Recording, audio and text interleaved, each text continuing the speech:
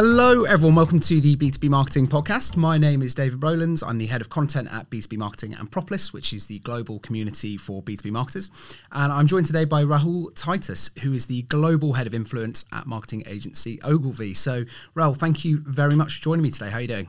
Not too bad at all. Thank you for having me. That's okay. First thing on a Monday as well. So please excuse me if I'm sounding decaffeinated and and a bit tired. I mean, I'm in my second coffee, so I am ready to go. Good. I'm glad to hear. So, well, look, thank you very much for joining me. I think before we go any further and start talking about the sort of world of influencer marketing, it'd just be good to understand a bit about, you know, yourself and your sort of background in B2B and your role at Ogilvy today.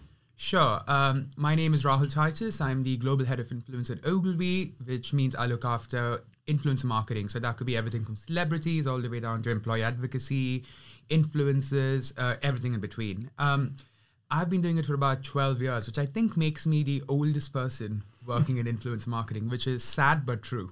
Yeah. That's how young this whole industry is, but that's also really exciting, right? It is a brand new industry, and that has its own challenges. So I started at Dentsu Aegis, went on to MediaCom, where I did media buying and planning.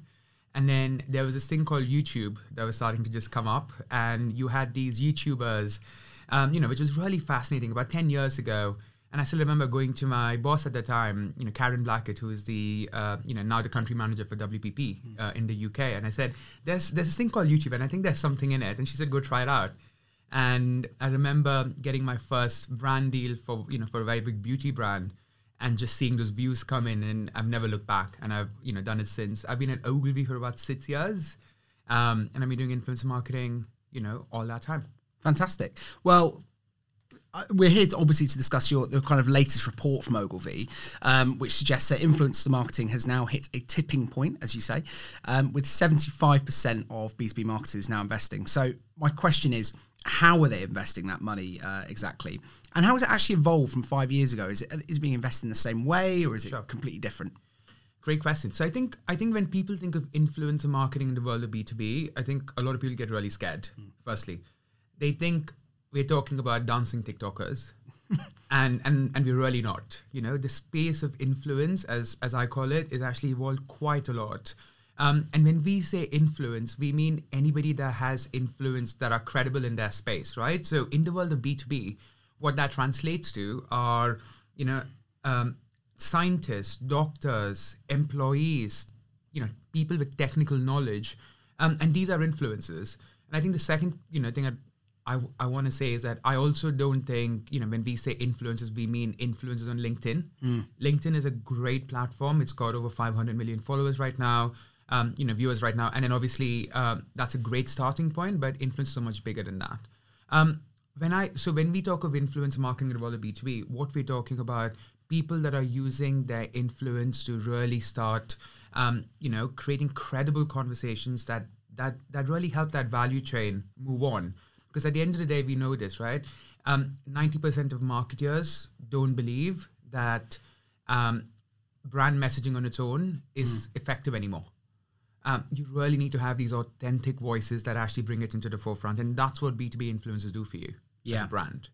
That's really interesting. So is it about starting credible conversations then? It's not about, as we see on kind of Instagram in a B2C world, just being, having a celebrity endorse a product or service. Exactly that. And I think, there's one thing that makes influence really effective, which is people trust people more than they trust brands. And that hasn't changed in the last 12 years, right? Authenticity is what makes this whole industry work. And I think in the space of B2B, we're really starting to see marketers, take that message on and, take that message on properly and really do it right. Which does translate to using these influencers in the most credible way for their channel. Yeah. I think when we talk about influencer marketing, it obviously can be an incredibly powerful strategy or tactic, but historically it's been something that's picked up more momentum on the B2C side of things. And in B2B, it's kind of, I think fair to say, it's never been super sort of central to people's strategies. So from your point of view, what's actually changed? Why is it now picking up so much pace? I think it's picking up pace because people are, realizing that we don't live in a world where B2B exists in a completely, separate ecosystem. B2B and B2C are very connected because, again, at the end of the day, we are humans, right? We have our work life and we've got our personal life. But again, with the way you've got digital natives now, really working, you live in a very digital native world where all these worlds come together, right? Yeah. So it really is B2H. It's business to human. Yes, you might have LinkedIn on your phone. You might be reading a trade journal, but you're also on TikTok. You're also on Instagram. You're also, reading the news. So for us, in a new blurred reality, marketers are really understanding that you have to treat that world in a new world, in a new way. And I think that's where B2B influencers are becoming really interesting, right? Because what they bring to the table is really that credibility to that message that goes beyond, happy laptop man. Yeah. Right? Which again, in the world of IT, you see all the time, right? I'm sure you've seen those photos of a happy laptop man or woman, Yep. selling a product. That doesn't work anymore. And I think the more I'm talking to marketeers, the more I'm seeing that they actually understand that. They need these voices to actually help elevate the brand conversation they're happening. Yeah. That's already happening and also happening in different ecosystems. Because again, people use their brand marketing in very specific channels. What influencers bring is a whole new array of channels that have never been used before, right? And these channels change as well. So if you look at our report, where we interviewed 550 CMOs, what we saw is that these channels change by market and by region. In a market like the UK, as you'd imagine, LinkedIn's the biggest channel, and that makes perfect sense.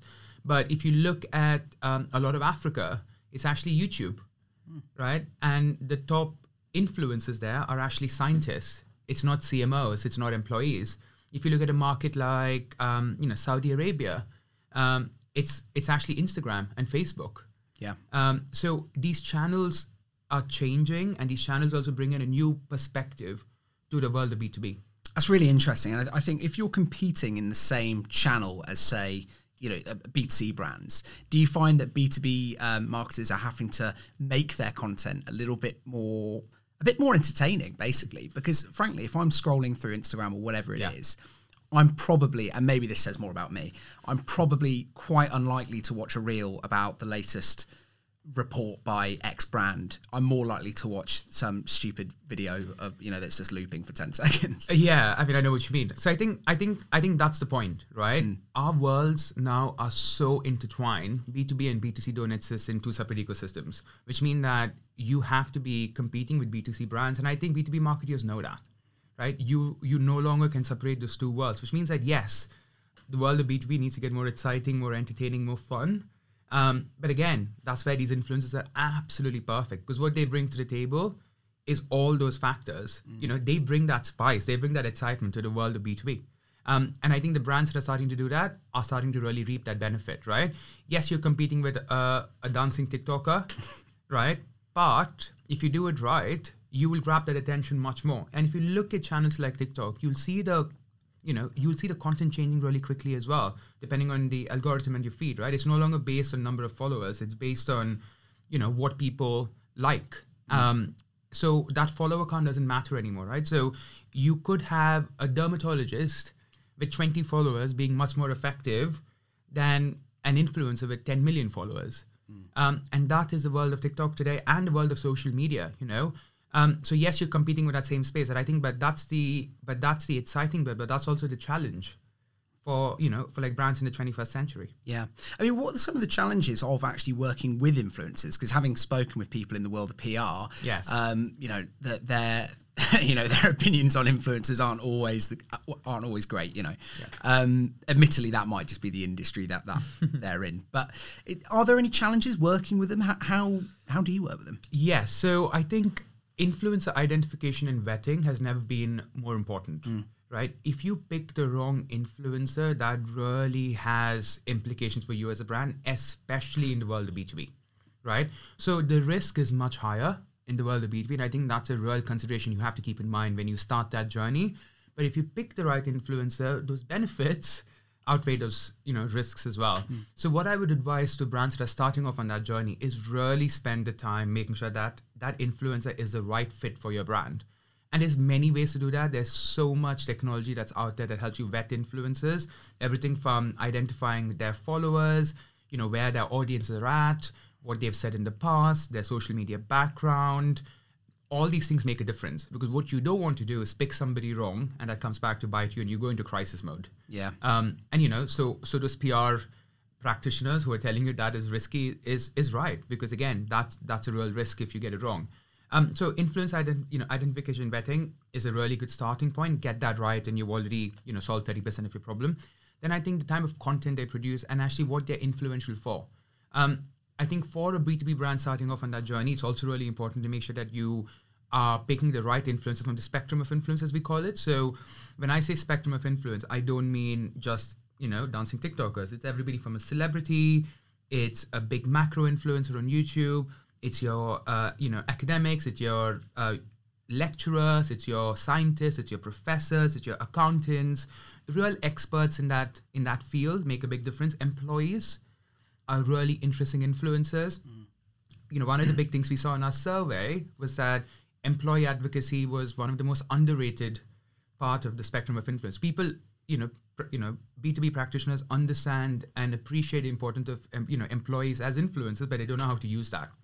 And it's a really interesting stat that we saw on LinkedIn, which is the collective power of your employee network is 10 times larger than your company. And so if you are a B2B brand, why would you not be embracing that advocacy power and really bringing that into your own? So again, really important part. And then your consumers are really interesting influencers as well. Testimonials have worked in the world of B2B for a very long time, and there's a reason for that. If you manifest that work in the right marketing ecosystem, they become the right influencers for you as well. So really take the time to figure out what your spectrum of influence looks like and get that spectrum right, because that makes a big difference. And I think thirdly, the content. Spend the time making sure that content is right for your audience. A/B test it. Make sure that works with your audience before you actually put it out in the marketplace. Again, so if you get those three things right, you have a very successful B2B marketing strategy that is influencer powered. Yeah. I mean, employee advocacy is a really interesting one. It's not something I typically think of as influence marketing, but I guess, it is. They're influencing people's opinion of your business. So why wouldn't it be? My question, though, how do you actually make how do you actually get your employees to advocate your business without kind of forcing them to put 5-star reviews on Glassdoor and stuff like that? Is there a way you can do it more naturally? Yes, I would not think putting 5-star reviews on Glassdoor is a good influencer marketing strategy anyways, right? So I think, and I think that's a great starting point. So you're right. Getting employees to be advocates for your business is not easy. What we recommend to our brands that we work with is actually start by auditing your employees, figure out who your next generation of advocates are, right? Figure out who they are first and then train them, work with them.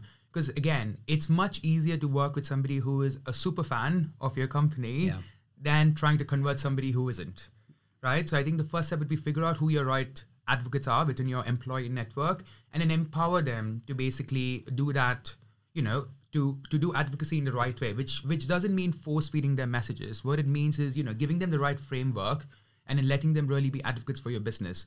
And again, if you give them the right framework, you can let them color inside that box. As long as they color inside that box, what they color doesn't matter, right? Yeah. So, and I think that's how advocacy works. So when you start thinking of employee advocacy through the lens of influence, you suddenly add so much more perspective to that space. It's no longer write me a review. It gets into a really colorful space where, again, you can really use that more effectively. So what I mean by that, employees also, want a chance to shine. Putting them front and, center of your marketing is a great way to do employee advocacy. Use them in your ads. Who better to talk about your brand than the people who work at your brand, right? So there's many ways that brands are starting to do this. But what's really exciting for me is that it's so in its infancy. So for me, I think in the next 12 months, if I was to, predict where the space is going, I think employee advocacy is going to be the biggest, growth in the world of B2B influence. Interesting. Why over the next 12 months in particular? Because we, from what I'm seeing, is just starting to get on that journey. For the first time, you're seeing marketers connect that piece to influencer marketing.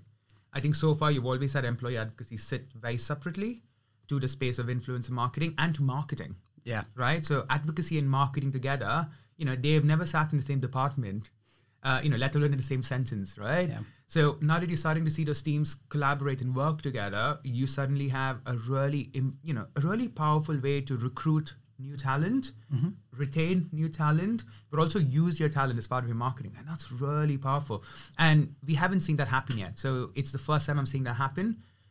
We have a lot of brands who are now very much at the start of the journey where they're starting to audit their employees. They're trying to figure out who their super fans are. I'm pretty certain we're going to start looking at them becoming front and center of their marketing strategies. Yeah, that's really interesting. And I think the other thing that interests me about that is that we're talking again about another thing that marketers are now having more of a say in. And that's just been a long-term trend over the last, I don't know how many years. Is this another instance of marketing becoming more central to any business, do you think? Without a doubt. I think marketing should always be very central to any business that you do. And I think in the world of B2B, the opportunity is bigger, right? Because unlike the world of B2C that comes with its own complexities around a very large consumer base, there's so many issues in the world of B2C, right? B2B, I think, is a little bit easier in the sense that those challenges are actually quite limited. So, which is a great starting point because, what that means is that you can influence that whole end-to-end consumer journey much better than you can in the world of B2B. And, that's a really interesting opportunity for marketers. And I think the other thing is creativity in the space of B2B is so underrated and also, I'd say, quite lackluster, right?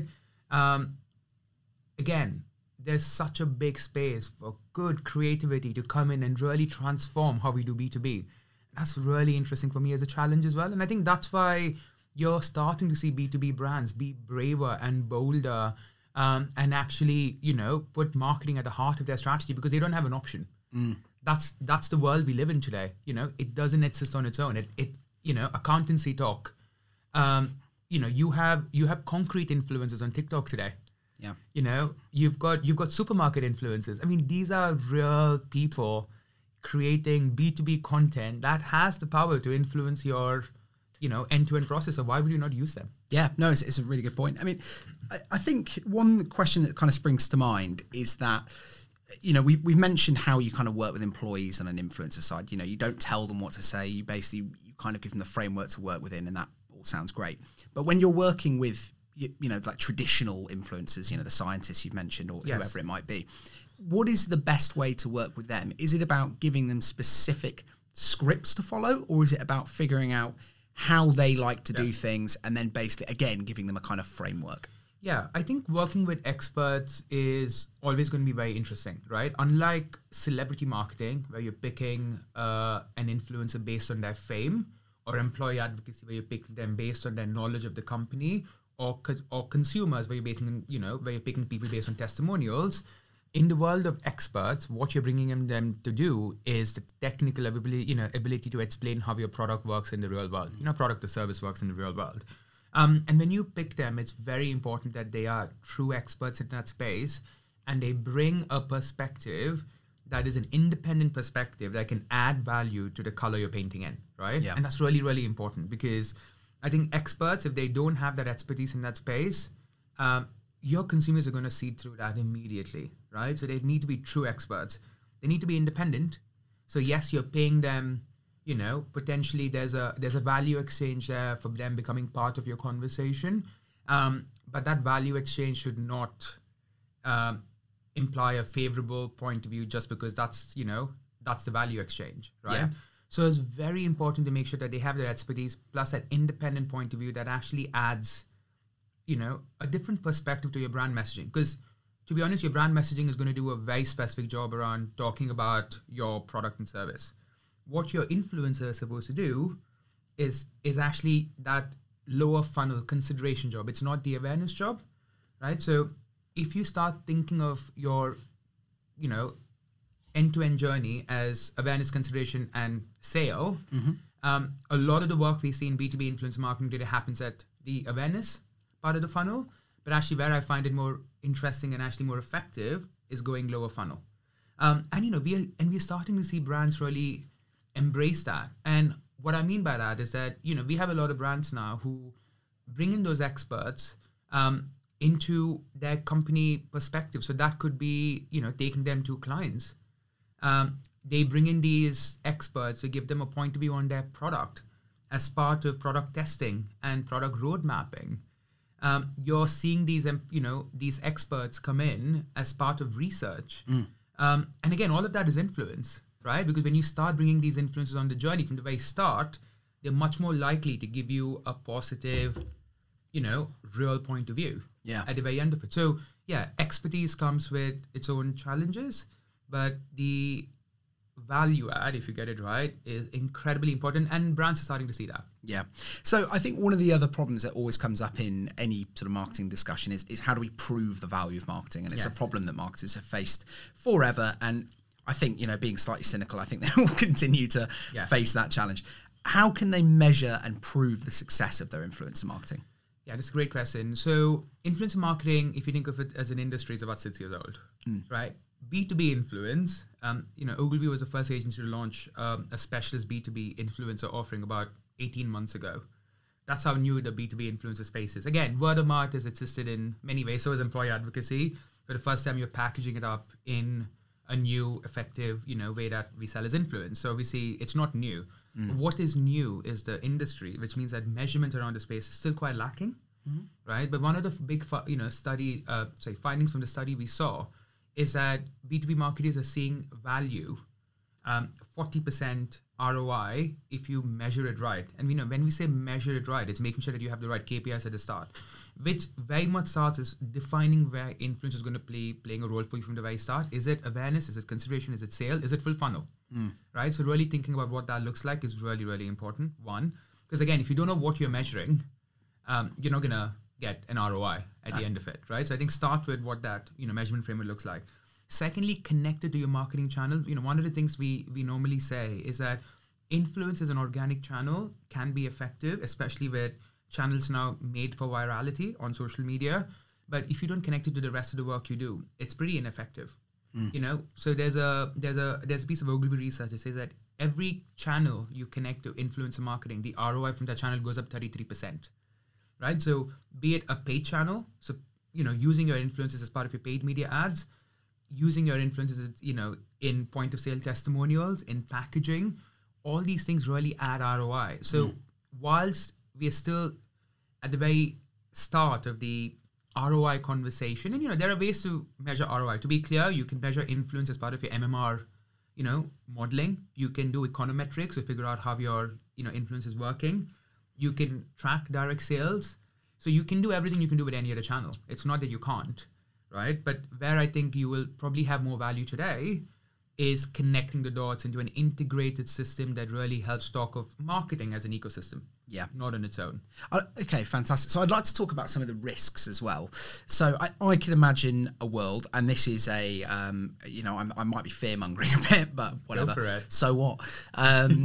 Yeah, so Exactly. So I can imagine a world in which, you've paid an influencer to work with you. They've done some great work for you. Sure. Let's say the relationship has become strained, or for just you've decided just not to continue working with them for whatever reason. Maybe their audience isn't relevant to you anymore, or something along those lines. Sure.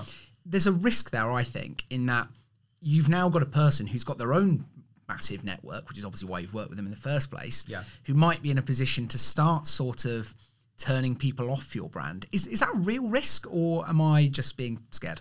I think that's a great question, and that's a real risk.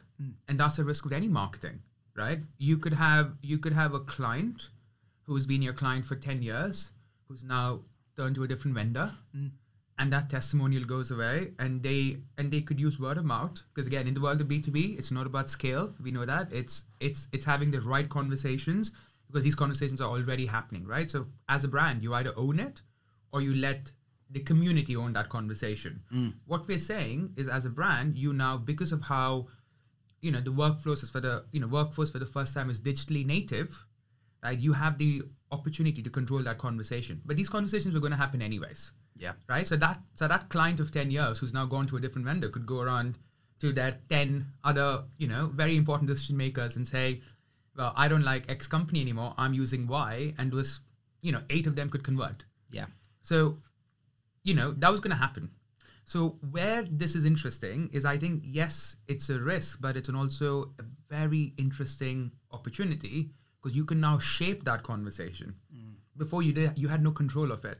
People were talking about this anyways. You now have the option to control it, manage it, or at least influence it. Yeah. Right? And for me, that's a risk worth taking.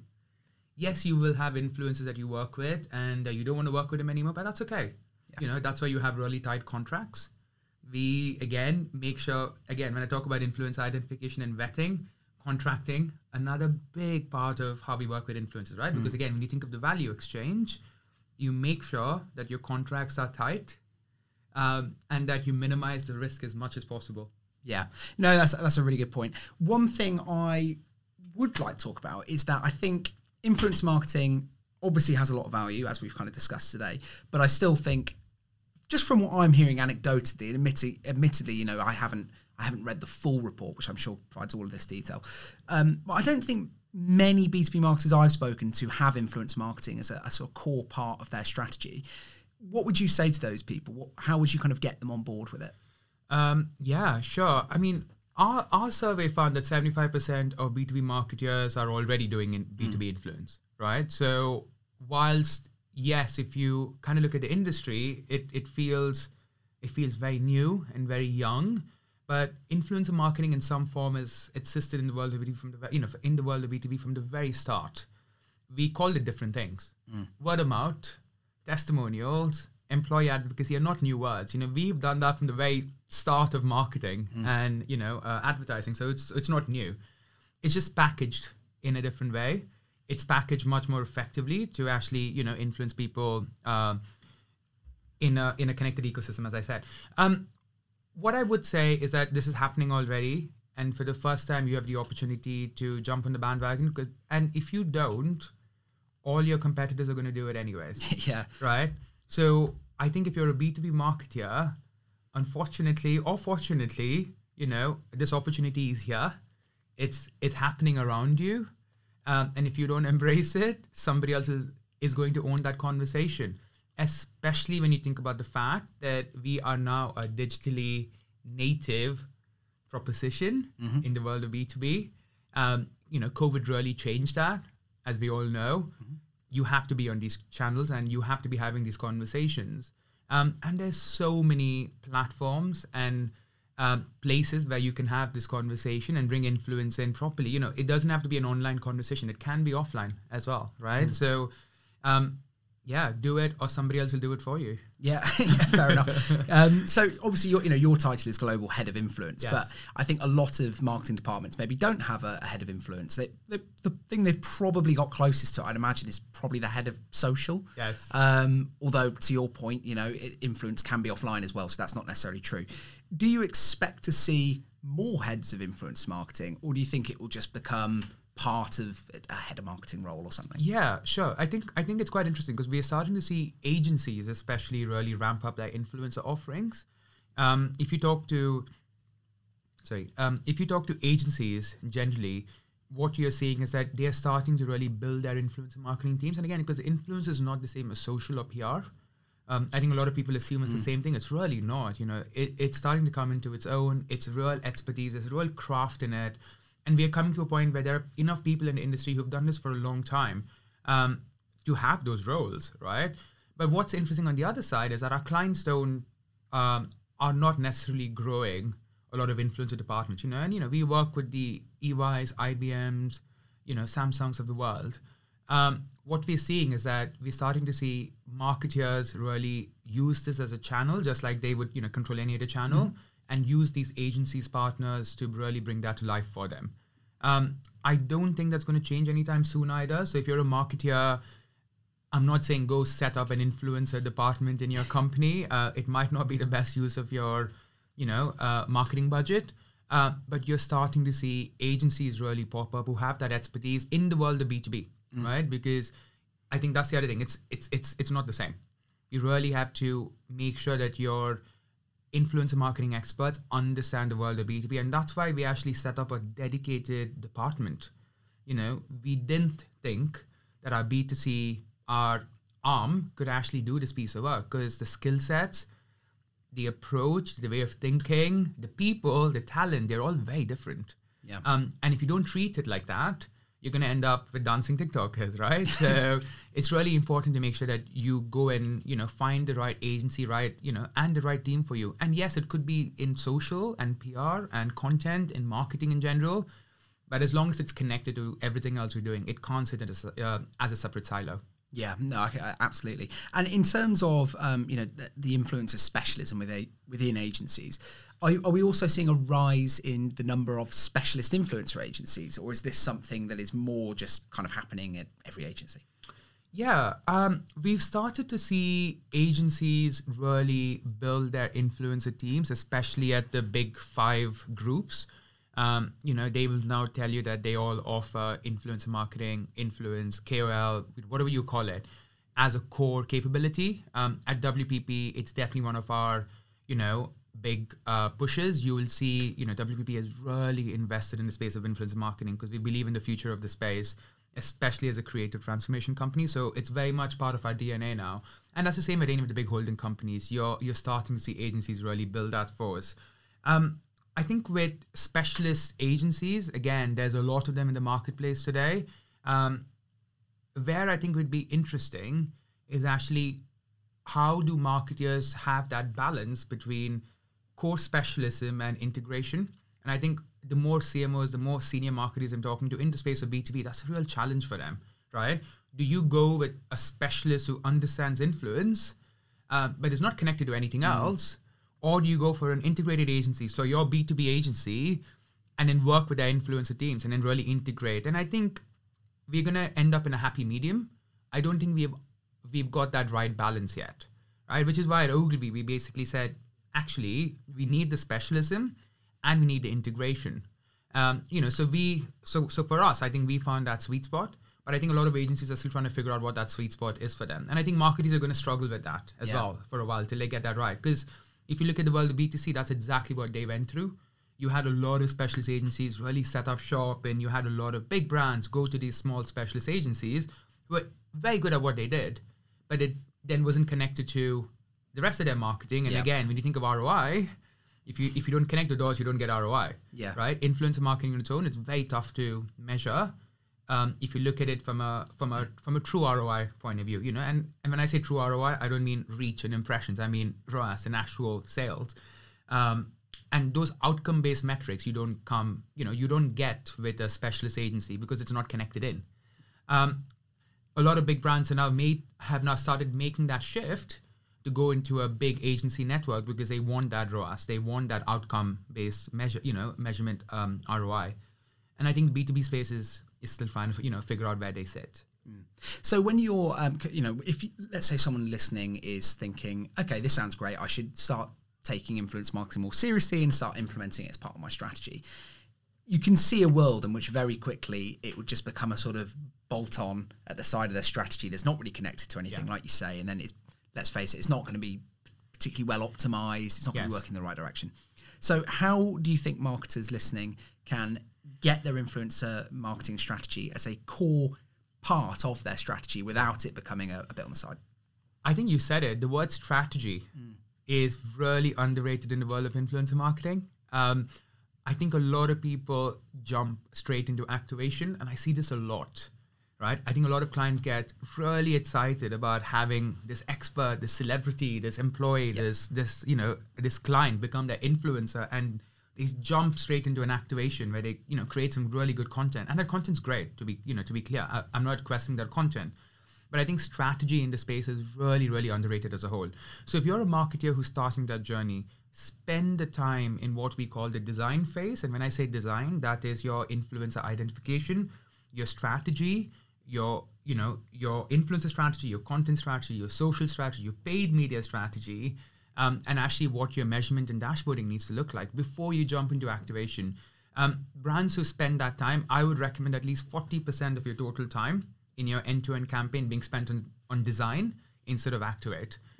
Most people do it the other way around. And again, nothing wrong with that, but what that means is that you then have this wonderful piece of influencer content that's disjointed from everything else. So your first step is to spend that time in strategy and really, focus on getting that right. Because if you get that right, everything else fits in quite nicely. Perfect. Well, Rahul, I think that's a wonderful place to leave it. So thank you very much for joining me, and hopefully see you again soon. Thank you very much. It was a pleasure. Bye.